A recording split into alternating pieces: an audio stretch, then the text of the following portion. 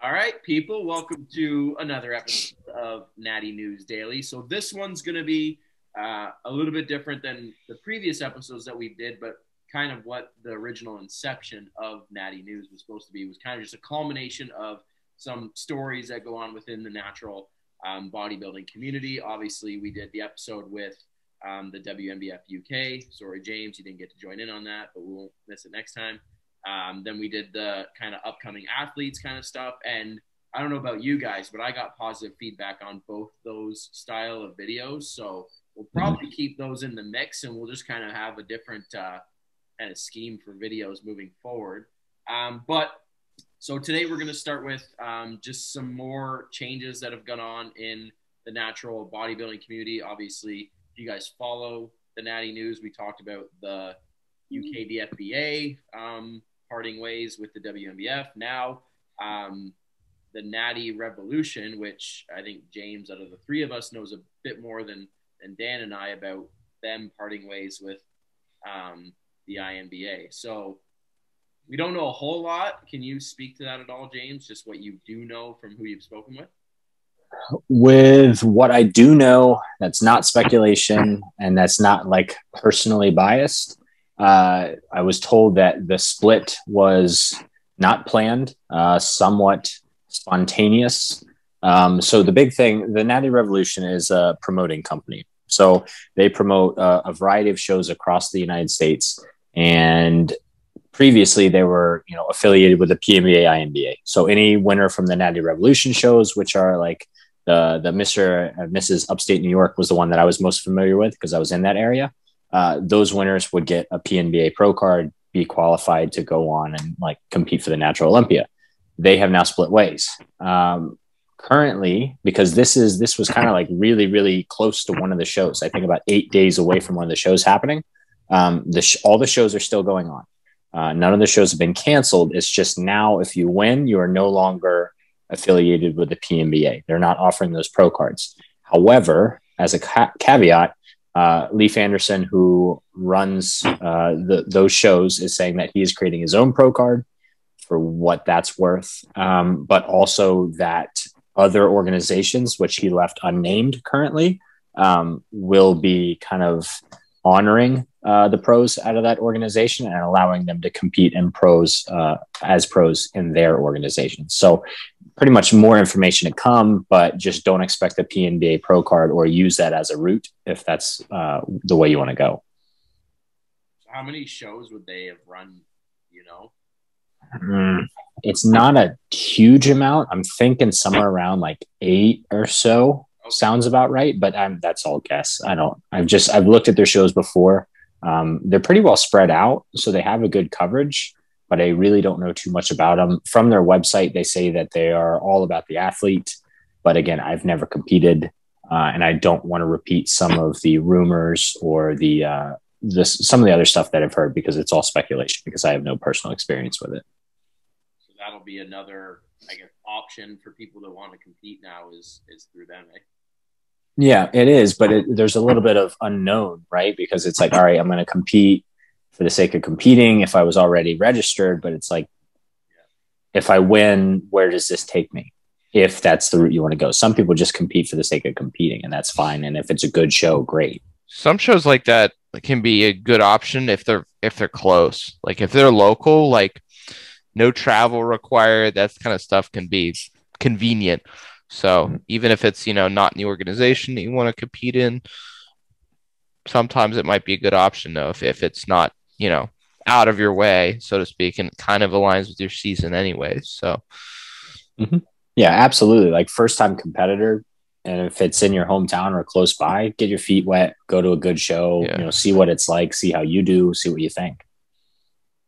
Yeah, I guess the only potential weird part is now another pro card thrown into the mix, right? Which we've talked about before, and just the saturation of pro cards that are given out over the course of a year just within natural bodybuilding. Not any organization in particular, but just the sheer volume that it gets somewhat devalued sometimes, right? So I hope that if they do move forward with everything, maybe they can kind of link up with an organization and come to like one solid group instead of having all these smaller pop-ups, right? Mm-hmm. Yeah. I'm sure there will be. I think right now is kind of just like scrambling to keep the shows going, because there's probably a lot going on behind the scenes that we don't know and won't know. For sure. All right, next up, a little physique update by Jeff Nippard. So I'm just gonna share screen right now. Come on over. You guys see that now? Yep. All right. Bearcat. Fellow Canadian, give him a little shout out. So, I mean, I'm going to guarantee everybody that's watching this knows who Jeff Nippard is. But turned pro pretty young within the WNBF. And, you know, every once in a while we'll throw the physique updates out there. But Which show did he win? He won one of the ones in California, didn't he? I think he turned pro at the Muscle Mayhem, I think. Was it the Muscle Mayhem? I think it was the Muscle Mayhem. Yeah, and it was like when he was 23 or something. I think he's only a year older than me. And, that's crazy young. Yeah, and he looked insane. I'd have to scroll to find photos, but like when you see this now, you're just like, man, I wish he'd compete again. Yeah. I mean, he's dense. He's absolutely dense. And the funny thing is, like one of the big things everyone talks about in natural bodybuilding is like you have to take time off to grow. You have to take time off to grow. You have to get big. Yep. He's been doing that for God knows how many years now. You know, like he looked great before and has been years and years and years away from the stage, just doing the same thing year in and year out. And I can imagine when he does finally compete again, if he does, he's just going to look ridiculous. Yeah, he says he's 170 here and he's 5'5", so that's a lot of muscle on that frame for sure. I mean, he's always been very dense and muscular, but you know, to see these, you know, quick little updates. I mean, when you look, he's even got a little bit of like vascularity in his traps and stuff at 170, and I feel like he competed as a lightweight, if I remember correctly, if not a bantamweight back in the day. So he's definitely keeping that bodybuilding shape. Now, correct me if I'm wrong. Does the WNBF have the rule where you have to compete every 2 years to keep your pro card? I believe so. Yeah, so he would have to go through as an amateur again? Well, I thought I read something just recently about you can buy back in. So if you turn pro, now I could totally be wrong with this, and I don't know if it applies to the WNBF, but I thought I read something about X organization. If if they had that rule in place where every 2 years you could buy in if you're a pre-existing pro. You just need to renew your pro membership and you can compete then as a pro. Which to me makes sense. Like when you look at like Jeff as a prime example, like, okay, he hasn't competed in a few years, but you can't deny that he's any worse than when he did turn pro. He's obviously very much improved. So to deny him of that status and say, you're an amateur again, like that, I don't like that either. Yeah, especially like with bodybuilding, like where it's so important to be able to take time off from the stage, and you can't consistently stay in show shape all the time. I think especially for natural bodybuilders, it's just like I can't say from experience on the enhanced side, but it seems like some of the side effects that those guys get into with, like, you know, physiologically are not quite as extreme as some of the natural guys. Cause like I've heard like guys, I heard Ian Valier talk on Fuad's podcast about how his like libido was like completely normal up to the Olympia and he was like in shape. And it's like, I don't know if that's possible without drug usage, like to not have that depleted to zero. Like, and he said he was going like full bore. It's like, man, that's just like, I don't think that's possible physiologically. One thing too, I want to mention about Jeff, he really debunks the argument that you don't, like, he trains like a power lifter to an extent, and look at the hypertrophy and physique progress he's made, right? Like, I know he does accessory work and stuff like that, but he does heavy 2s and 3s and stuff all the time with his big 3, right? So, it's cool to see that, it's more evidence that there's not just one way to do things, right?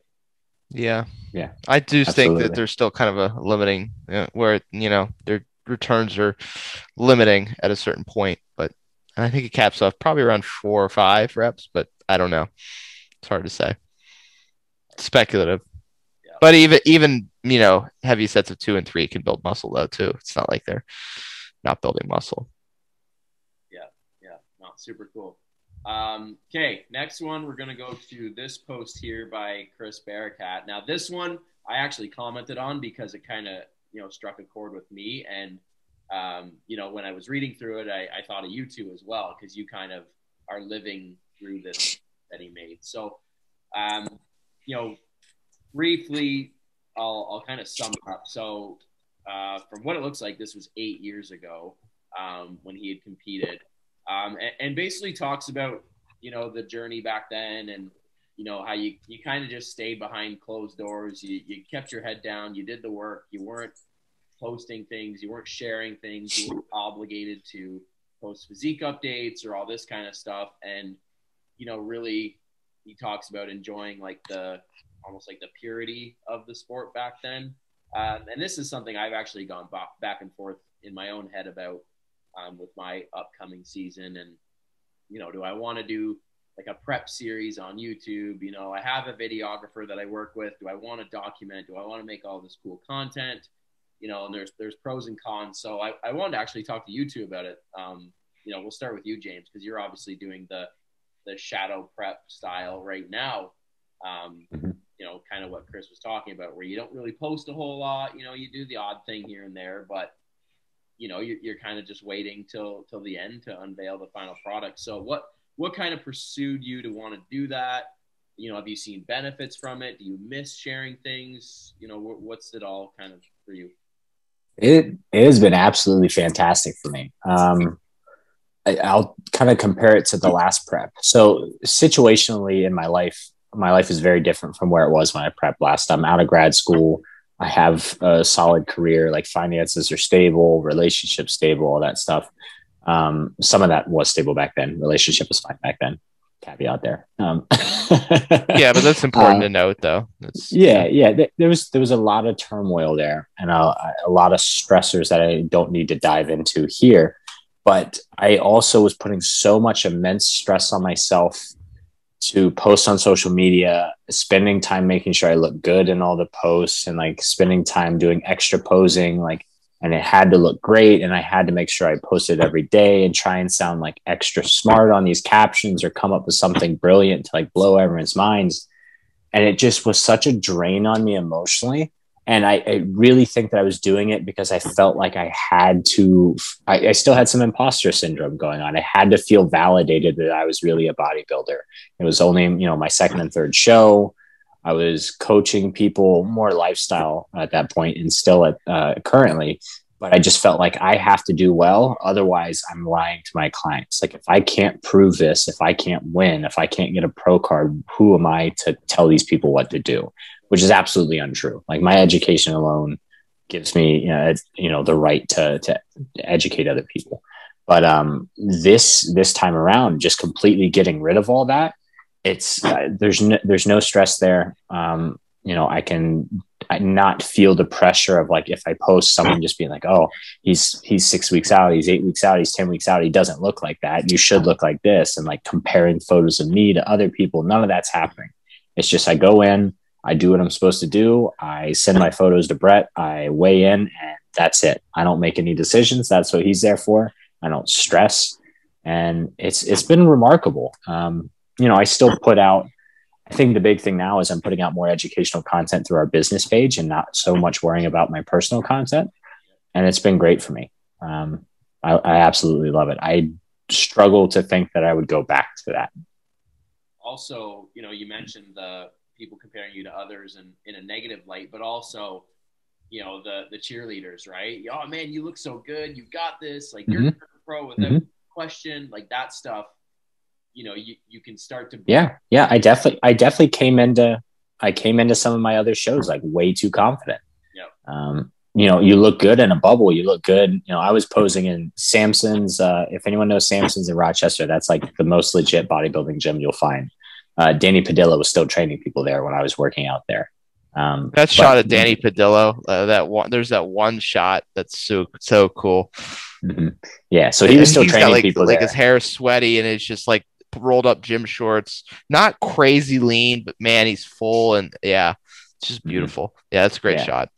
Anyways. Fantastic environment there. But I was like, in the posing room, beautiful lighting, like all these things, trying to like make myself look as good as possible. And then like looking at that, it's like, but that's not what you're going to look like on stage. Like, yeah, there's good lighting and everything, but filters and Instagram and, blackout lights and everything, that's not real. So I was lying to myself and allowing other people to feed me those lies in the comment section. And Dan, for yourself as well, you did a bit of a tidy up phase now and just recently posted updates. Yeah. I did it 20 pounds ago, right? So it was I'm almost 20 pounds down. Yeah, it was kind of a mic drop. So yeah, process with that too. You used to be pretty, even months prior to this, really training footage, this. Yeah. You really dialed that back. So was there rationale behind that, or just something you wanted to do? Mostly just something I wanted to do. I mean, like in terms of like posting stuff, it was just too much for me to handle. I have a lot of things on my plate.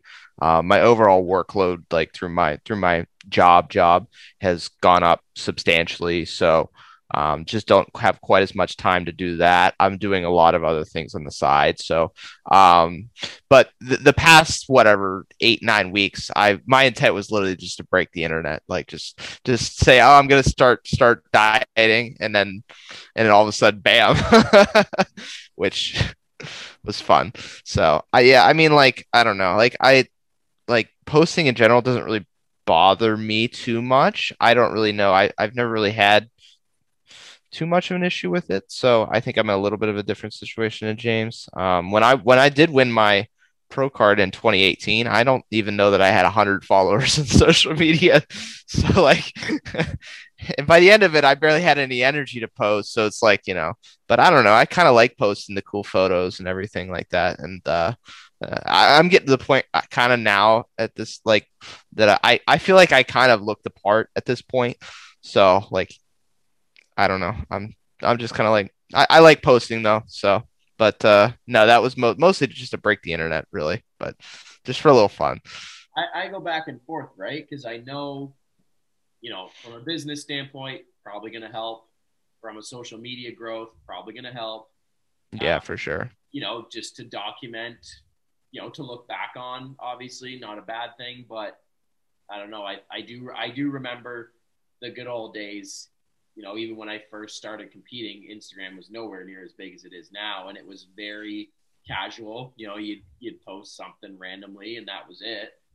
Yeah, something a little free, I guess you could say, about that. When I look at, I look up to a lot of older competitors, right? So I someone like Brett James, he doesn't post a whole lot. My coach Cliff, he posts like old photos, but he rarely posts really anything at all.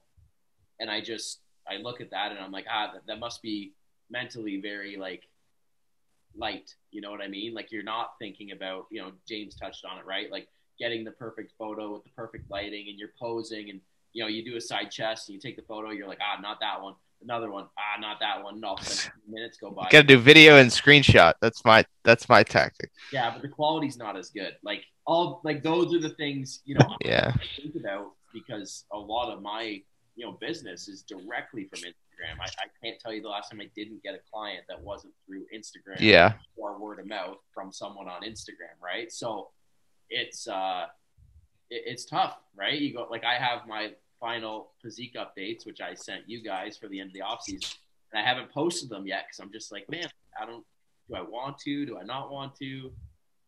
It's weird. It's a weird battle that bodybuilders of years before us never ever would have had to worry about.